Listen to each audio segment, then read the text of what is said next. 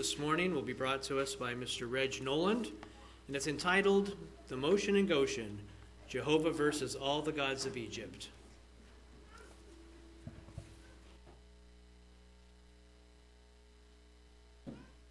Before I get started, I'd like to say something. I'd like to thank God for delivering me from my foolish ways. No, I'm still alive and kicking, no bucket in sight. So we'll see what goes. So thank you all for your prayers, your concerns, your visits, your phone calls, and other support following my cardiac event on Monday.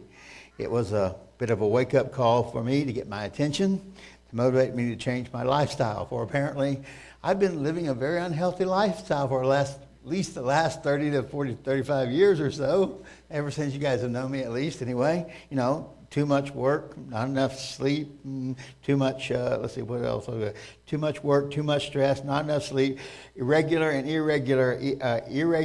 unhealthy eating habits, too much sugar, too much fat, not enough exercise, you know, the regular routine. Yeah, normal lifestyle for me. Anyway, but like the proverbial donkey, I am a Democrat after all, you have to hit me over the head with a 2x4 just to get my attention. Well, this got my attention. So now I am alert to it and I'll have to make some major changes. So I thank you for all your prayers and concerns, and I will need your continued prayers as I attempt to make these drastic life changes. I'm even having to give up Coca-Cola. Which is, if you know me, is a major idea. Okay, let's get on with it, if you will. All right. We lost it, all right? We lost it already, okay.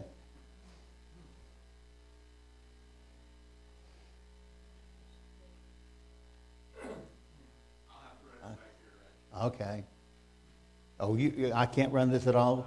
Oh. Well, never mind. All right, I'll give you cues then. Okay. The Apostle Paul tells us, we wrestle not against the flesh and blood, but against principalities, against powers, against the rulers of darkness in this world, against spiritual wickedness in high places, and confirms that many of our spiritual opponents may not even be visible to the naked eye. Speaking of Jesus, Paul says in Colossians 1:14 through 17, in whom we have our redemption through his blood, even the forgiveness of our sins, who is the image of the invisible God, the firstborn of every creature. For by him were all things created that are in heaven and are in earth, visible and invisible. So both visible and invisible things were created, whether they be thrones or dominions or principalities or powers. All things were created by him and for him. And he is before all things, and by him all things consist.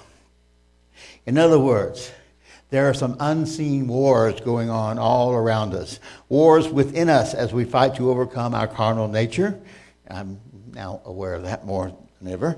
Social and political wars for justice or power. Spiritual wars between good and evil that we cannot see, but which are no less real for that. Doesn't it make sense that God and the legions of angels that were loyal to him are involved in this war against Satan, and the legions of angels that are complicit in the revolt against God?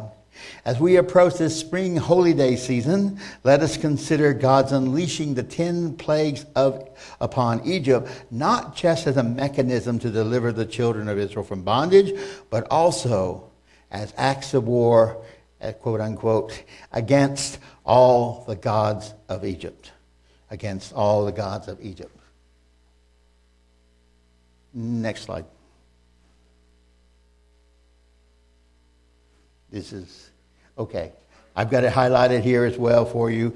Against all the gods of Egypt. For I will pass through the land of Egypt this night, and will smite all the firstborn in the land of Egypt, both man and beast. Against all the gods of Egypt will I execute judgment, says the Lord. Okay. Now, for years and years and years, I went by and I read that simply as, I read the phrase, against all gods, all the gods of you, as mere hyperbole. But then when I did the research into it, I found out some fascinating things. Because the very same things about the gods of Egypt and what they were supposed to be governing matched up almost exactly with the 10 plagues that were pronounced upon them. Most of the Egyptian gods were typically depicted as these hideous human-animal hybrids. Have you seen them? I'm going to show you some pictures of them here in just a moment. With the body of a human being and the head of an animal, not all of which we recognize. For example, the head of the god called Seth, or Set, for example, is not listed in any menagerie at all. It is like something alien, completely alien. Such a human-animal hybrid reminds me of some of the descriptions of the angelic beings that are listed in Scripture, and such as the cherubim. Perhaps that's why God warned Moses against the worshiping of such evil. I didn't give this one to Brian. He said in Deuteronomy 4:19, lest you lift up your eyes to heaven when you see the sun and the moon and the stars and all the host of heaven, lest you should be driven to worship them and to serve them, which Jehovah your God has allotted unto the nations of the heaven. So, if there was a temptation to worship angels, and it's not unlikely that some of these Egyptian gods, quote unquote, were actually some of the fallen angels. Have you ever wondered, though, why God chose these particular 10 plagues to send upon the people of Egypt? In my research, I found an amazingly close and not insignificant correlation between the plagues of Egypt and the gods that were supposed to protect and rule Egypt. Today, I'd like to share with you some of the findings of my research. I'll be citing only the key verses that are relevant to my point, but if you'd like to read the whole story, you can find it in Exodus chapters 7 through 12, basically, of the 10 plagues. All right, it's much more exciting to watch than the Thriller of Manila, but this is effectively, as I said, God's motion in Goshen. All right, the Egyptian pantheon. Okay. There we go, the Egyptian pantheon. These are some of the beings that are worshipped in Egypt. They were all part of the same god family with enough interbreeding to resemble an Arkansas family tree. I counted 42 major goddesses, 50 major gods, all within the same family, and I'm not sure I even found all of them. For there could have been some personal gods worshipped by individual Egyptians. So at the beginning of this contest, there is no contest. With this contest, it is no contest. We have our champion Jehovah versus at least 92 gods and goddesses of Egypt. Now, there was a preview of what the outcome was going to be. Because if you remember what happened when Moses and Aaron first went before Pharaoh, Aaron threw down his rod. And the Egyptians, oh, that's not magic. Anyone can do that. They threw down their rods as well. Guess what? Aaron's rod just ate up all the others as well. It's after they turned into a snake. Okay? So this was a preview of the outcome from the very beginning. Now, let's look more specifically at the plagues and the major Egyptian gods that were under attack. All right, here are your 10 plagues, and we're all familiar with them. Turning the water of the Nile into blood, frogs, gnats, lice, fleas, flies, dead livestock, boils, hail, locusts, hot hail, by the way, locusts, darkness, and the death of the firstborn. Those were our 10 plagues. We're all familiar with those. But did you ever think about why these particular 10 plagues? Why these and not some other kind of plague? Well, it turns out, as I said, that they all have corresponding parts. So let's go to there's the Arkansas family tree. You see how all the gods are intermarried with all the others, the brothers and the sisters producing children and offspring, and they're, well, needless to say. No wonder they ended up with some hideous-looking heads, right? Okay, so let's go. To read the scripture, if you will, for, yes, the Nile turned to blood. Okay.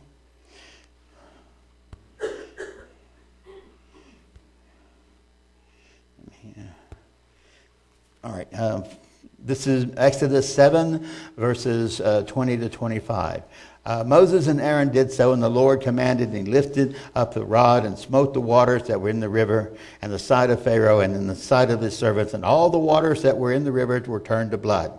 And the fish that was in the river died, and the river stank. I'll bet it did. And the Egyptians could not drink the water of the river, and there was blood throughout all the land of Egypt.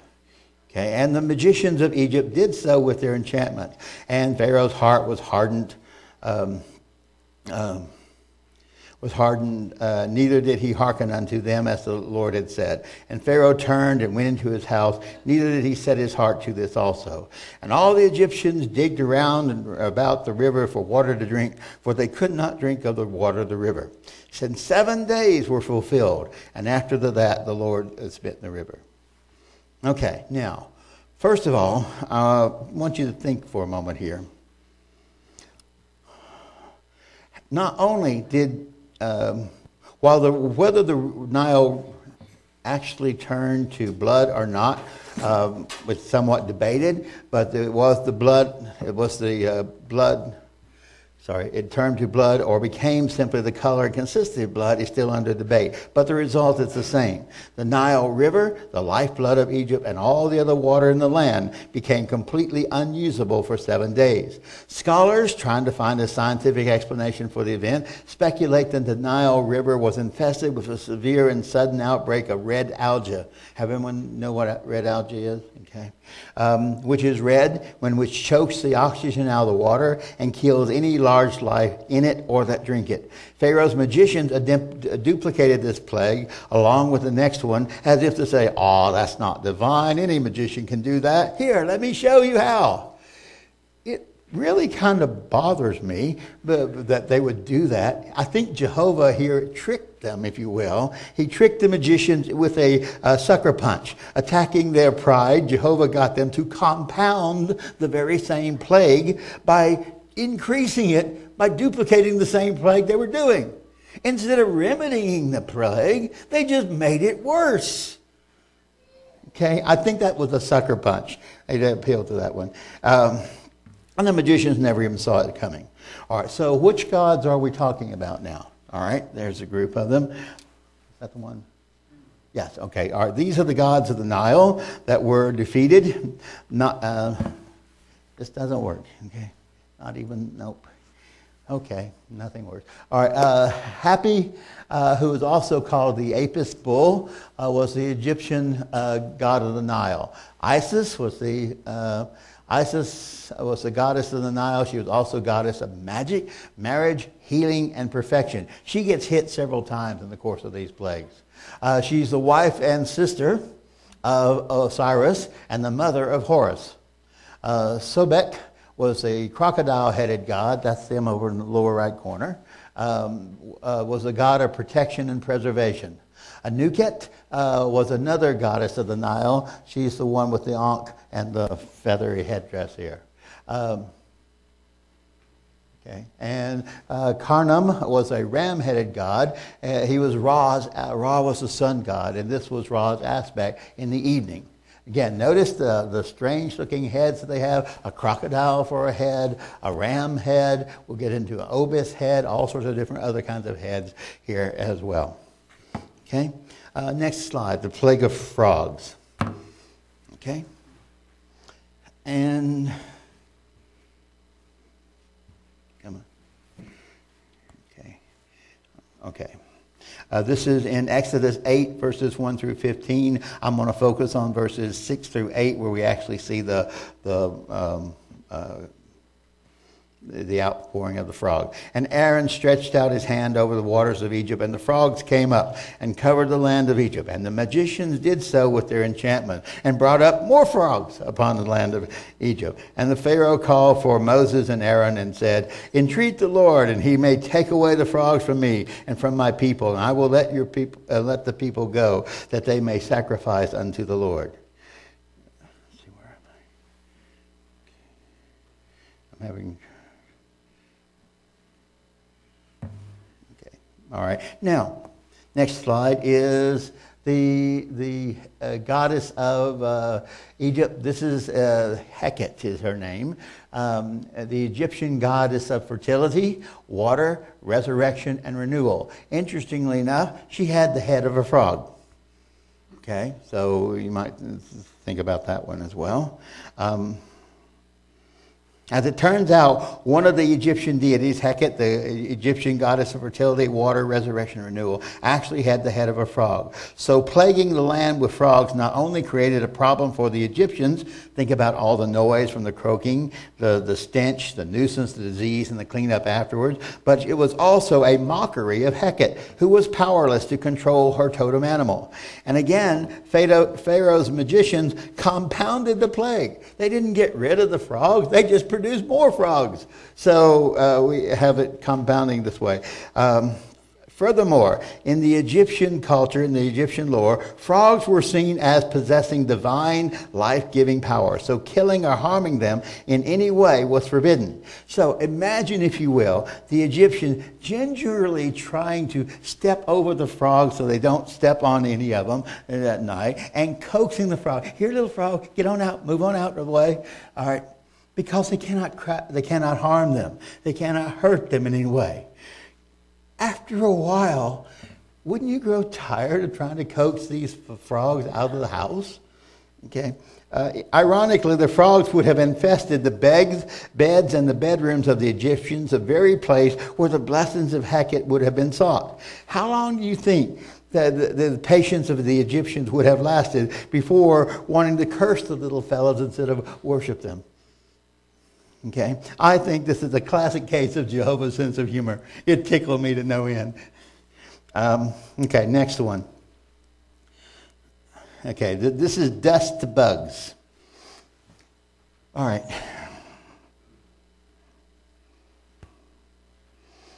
Okay. Here, the bugs that we're talking about here, the script, King James Version translates it as lice, but it's not restricted to lice. It could be lice or gnats or fleas or scarabs or any kind of other crawling, biting bug, basically.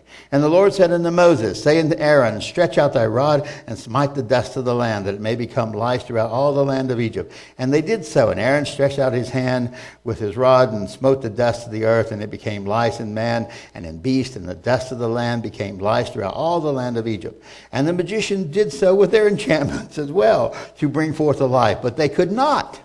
So there were lice upon man and upon beast. And the magician said unto Pharaoh, this is the finger of God. And Pharaoh's heart was hardened, and he hearkened not to them, as the Lord had said. Okay. All right, dust the bugs. Now, the King James Version, as I said, translates lice, but translated here, the word is lice, but it's not restricted to lice alone. It could be anything. And this is the first plague that the magicians could not and did not duplicate. They called it the finger of God. Now, which finger he used is never specified. Okay. The most next one, please. All right, these are the gods that were probably defeated. Geb is the Egyptian god of the earth. He had dominion over the dust of the earth. So obviously, since the dust was stricken and became lice, he was one of the ones that were attacked. Set, there's the one with the strange-looking animal head that's nowhere recorded in any of our annals anywhere. Set, the Egyptian god of the desert, was a human hybrid with an unknown animal. This was, as I said, the first plague that the magicians could not duplicate. Next. Okay. All right, this is the plague of flies. The word that is translated here as swarm of flies should actually just be swarms, and could refer to others for swarming insects as well. So let's look at the swarms. Okay. And the Lord said unto Moses, rise up early in the morning and stand before Pharaoh. And lo, he cometh forth from the water, and say unto him, thus says the Lord, let my people go, that they may serve me. Else if you will not let my people go, behold, I will send swarms of flies upon thee, and upon thy servants, and upon thy people, into the houses of the Egyptians shall be full of swarms of flies, and also the ground whereon they are. And I will sever in the day of the land of Goshen, in which my people dwell, that no swarms of flies shall be there. And to that end thou may knowest that I am the Lord in the midst of the earth. And I will put a division between my people and thy people. Tomorrow shall this sign be. And the Lord did And there came a grievous swarm of flies into the house of Pharaoh, and into his servant's house, and into all the land of Egypt. The land was corrupted by reason of the swarms of flies. Can you imagine flies everywhere? One is enough to drive me crazy, but can you imagine whole swarms of them in the house? Okay. Let's continue. Pharaoh called for Moses and for Aaron and said, "Go ye, sacrifice to your God in the land." And Moses said, "It is not meet that we do so, for we shall sacrifice the abomination of the Egyptians to the Lord our God. Lo, we shall sacrifice the abomination of the Egyptians before their eyes, and will they not stone us?" They're worried because if what the things they have to sacrifice are sacred to the Egyptians, and they're worried that they could pick up stones and attack the Israelites. "We will go 3 days' journey into the wilderness and sacrifice to the Lord our God, as he shall command us." And Pharaoh said, "I will let you go, that you may sacrifice to the Lord your God in the wilderness. Only you shall not go very far away. Entreat for me," he says. And Moses said, "Behold, I will go out from thee, and I will entreat the Lord that the swarm of flies may depart from Pharaoh and from his servants and his people tomorrow. But let not Pharaoh deal deceitfully anymore in not letting the people go to sacrifice the Lord." Pharaoh pulls this trick several times. He promises to let them go, but then reneges on his promises in the process. Okay? The gods defeated. Kefri here. The word translated as fly should be, as I said, swarm. Kefri was associated with the scarab or dung beetle, rolling a ball of dung across the desert as the sun rolls across the sky. He was the god of creation, rebirth, and the movement of the sun. This was the first plague to strike only the Egyptians, thereby putting a mark of separation upon God's people, separating God's people from the others. Okay?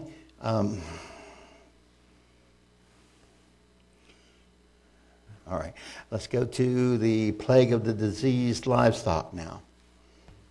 Okay, this is in Exodus 9, verses 1 through 7. "And the Lord said unto Moses, Go unto the Pharaoh and tell him, Thus says the Lord God of the Hebrews, Let my people go, that they may serve me. For if you refuse to let them go and will hold them still, behold, the hand of the Lord is upon the cattle which is in the field, and upon the horses, upon the asses, upon the camels, upon the oxen, upon the sheep, and there will be a grievous murrain." Translated, that means they're all going to die. Okay, a grievous murrain is that. "And the Lord shall sever between the cattle of Israel and the cattle of Egypt, and there shall be nothing die of all that is the children of Israel. And the Lord appointed a set time, saying, Tomorrow the Lord shall do this to the land. Do this thing in the land. And the Lord did the thing on the morrow, and the cattle of Egypt died. But the cattle of the children of Israel died not one. And Pharaoh sent, and behold, there was not one of the cattle of Israel dead. And the heart of Pharaoh was hardened, and he did not let his people go. Okay, now notice something that's rather interesting about this one. This one, he's actually given a warning ahead of time. There's going to be a plague tomorrow. All your cattle are going to die. You have a chance to repent. Did he? Not in the least. Okay, which gods were defeated in this process? But before we talk about God, let's talk about why with the livestock. The plague upon the livestock was not only an attack upon a major food source, yes, but it was also an attack upon their livelihood. For in a pre-industrialized civilization, livestock were the tractors, the cars, the trucks that supported the economy, as well as the tanks and the transports for the military. By taking out the livestock, Jehovah cripples the economy of Egypt, decimates a food source, and throws a monkey wrench into their military machine. Okay, the gods that were defeated, the major one was Hathor. Hathor was an Egyptian goddess of love and protection. She gets hit several times in the course of this battle as well, and was usually depicted with a head of a cow. Apis, again, the bull god, was worshipped as a god in his own right, but is often associated with Ptah. That sounds like something Klingon. Ptah, the powerful creator God of the Egyptian. Again, notice that God puts a mark of separation between his people and the people of Egypt. It's a real knockout punch, and it's leveled straight at Hathor, the goddess of love and protection.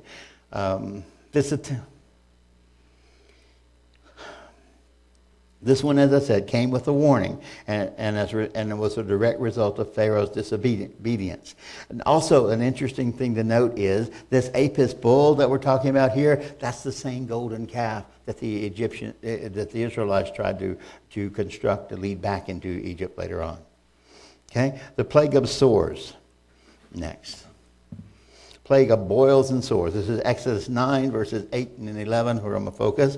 And Jehovah said unto Moses and Aaron, take yourselves handfuls of ashes from the furnace, and let Moses sprinkle it toward the sky in the light of Pharaoh. And it shall become small dust in the land of Egypt, and it shall be shall be a boil breaking forth with sores upon man and upon beast. So both man and beast gets hit with this plague of sores throughout all the land of Egypt. And they took the ashes of the furnace and stood before Pharaoh, and Moses sprinkled it up toward the sky. That's important, it's going toward the sky. And it became a boil breaking forth with sores upon man and beast. And the magicians could not stand before Moses because of the boil. They were so covered with boils that even their feet and hands were covered with boil. They could not stand. So the only one capable of standing before Pharaoh were the ones who had the support of Jehovah. They were Moses and Aaron. And the magicians could not stand before Moses because of the boil, for the boil was upon the priest and upon the land. Okay. Note that this plague fell upon the Egyptian human beings and remaining beasts, but it did not fall upon any of the Israelites or their animal. God continues to place a mark of distinction upon his people. Interestingly, the magicians can no longer stand, probably due to the sores on their feet. Only Aaron and Moses can stand, supported by Jehovah. The disease they suspect was probably skin anthrax, carried by the bites of fleas and lice from their contact with the livestock and the frogs, which causes, interestingly, boils on the hand and the feet. And there was nothing that anyone, divine or human, could do about it. Okay. Next one, we have. The gods that were defeated on this one were, of course, Isis, the god of healing. I said this is the second, the most powerful female deity in the Egyptian hierarchy. Isis, the god of healing. Imhotep. Now, Imhotep was really the only one of the gods that was an actual person, a human being here. And he was an architect, a scientist, an engineer, a philosopher, a physician. Oh, he had all sorts of duties. He was actually so powerful that they worshipped him as a god. He was also a pharaoh, a king as well. Thoth had an ibis head. Yes, that's the one in the upper right. This is Imhotep down in the lower left-hand corner. They actually have a statue of a bust of him from Egyptian days. Thoth is an ibis-headed human being. He's held as the god of knowledge, and this was a direct attack upon all their medical knowledge. And Sunu was a pestilence god. I couldn't find a picture of him or it. Sekhmet was a goddess with power over disease, and obviously she could do nothing as well. Okay? Now, an interesting one coming up next is hot hail. Hot hail. Can you imagine that? And Jehovah said to Moses, stretch forth your hand toward heaven so that there may be hail in the land of Egypt, upon man and upon beast, and upon every herb of the field throughout the land. Moses stretched forth his rod toward heaven. Jehovah sent down thunder and hail, and the fire came down to the ground. Jehovah rained hail upon the land of Egypt, and there was hail and fire mixed with the hail, very grievous, such as there was none like it in all of the land since Egypt became a nation. And the hail struck through all the land of Egypt, and all that was in the field, both man and beast. And the hail struck every herb of the field, and broke every tree of the field. Only in the land of Goshen, where the sons of Israel were, was there no hail. Okay, now think about this with the hail. I'm going to have to just summarize some of this, it looks like. Although I thought the weather in Oklahoma was bad, but this even beats the weather in Oklahoma. Here the hail comes down as chunks of ice to batter down the flax and the barley, the staples of the textile and the beer-making industry. Note it did not attack the wheat crop at this point. It only attacked the luxury items at this stage. The hail then, once it batters down the plant, it then ignites as if it contained phosphorus or something, and to burn the crops that it has just battered. Now, we know how wildfires can spread, right, Ken? Okay. The Egyptians' gods that were defeated here were Nut, the sky goddess, Set, the god of storms, and Osiris, which was the god of crops and fertility, because they could do nothing. They could do nothing. Next, the plague of locusts. I'll go ahead and read part of it. Okay. Plague of locusts.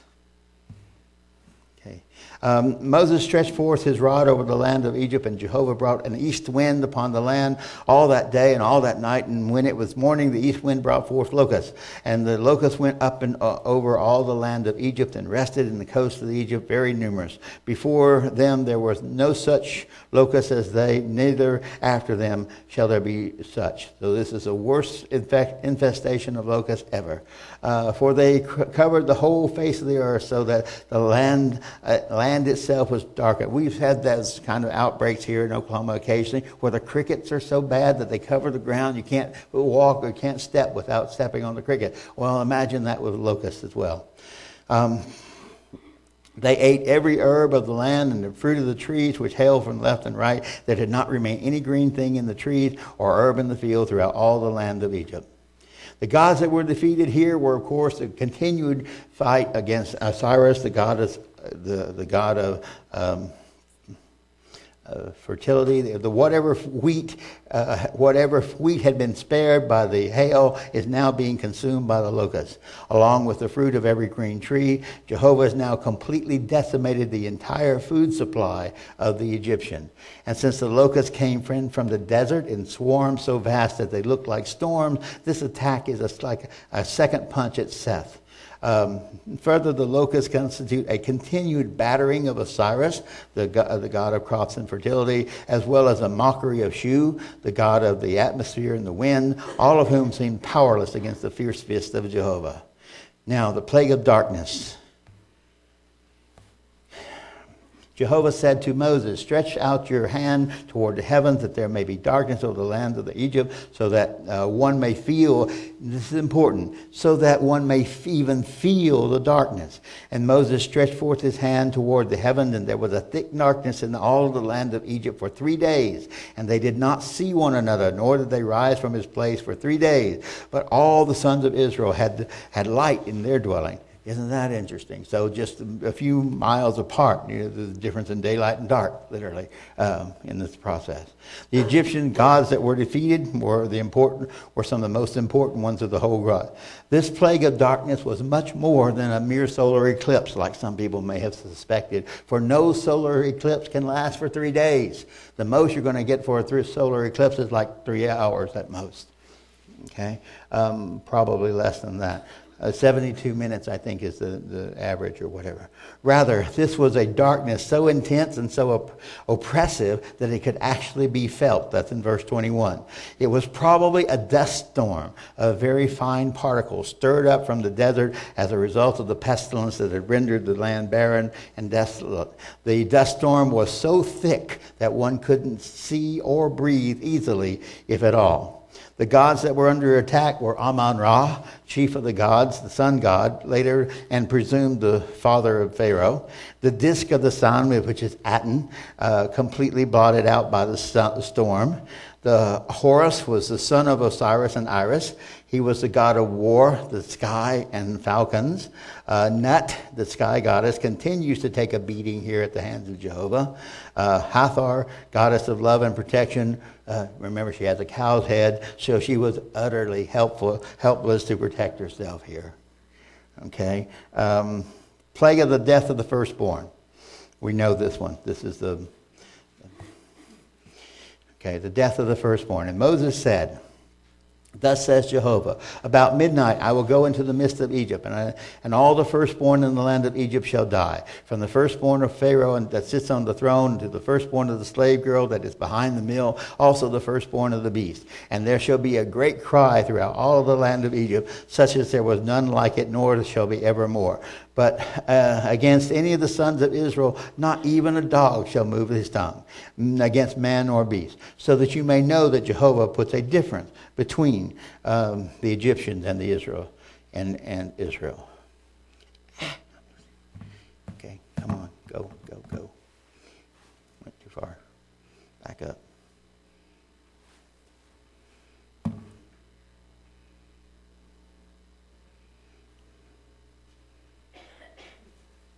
Sorry.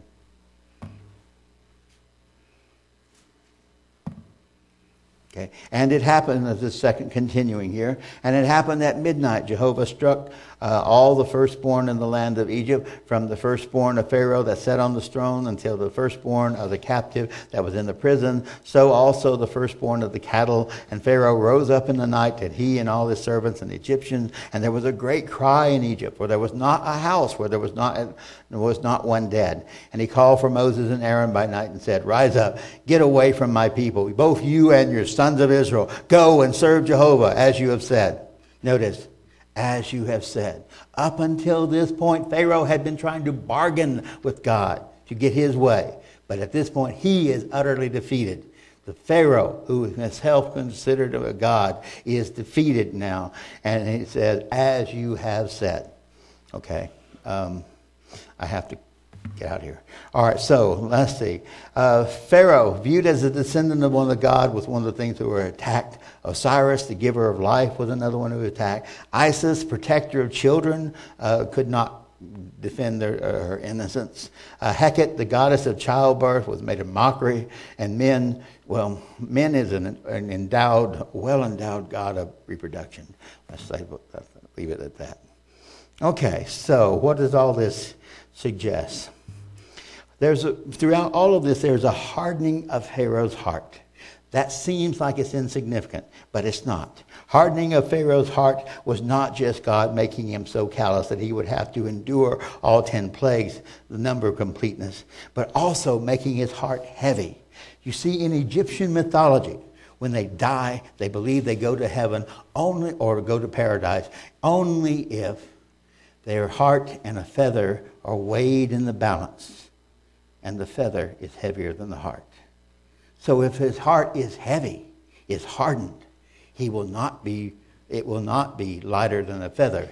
He will not go on to paradise. So there's an additional element to the hardening of the heart that we may have overlooked down through years. So let's see. His soul is condemned. Next slide, please. Look at that pantheon. Woo! That's 42 goddesses, 50 gods, 92 gods in all, and I may have missed some. Okay, that's a lot to remember. A lot to remember. All claiming to be divine. All of them lies, by the way. All of them defeated by our champion, the self-existent one called Jehovah. And that's really a lot of really strange names to remember. So I'm going to give you a shortcut for how to remember the gods that Jehovah defeated when he was with the plagues of Egypt. Which gods did Jehovah vanquish? Last slide. All of them.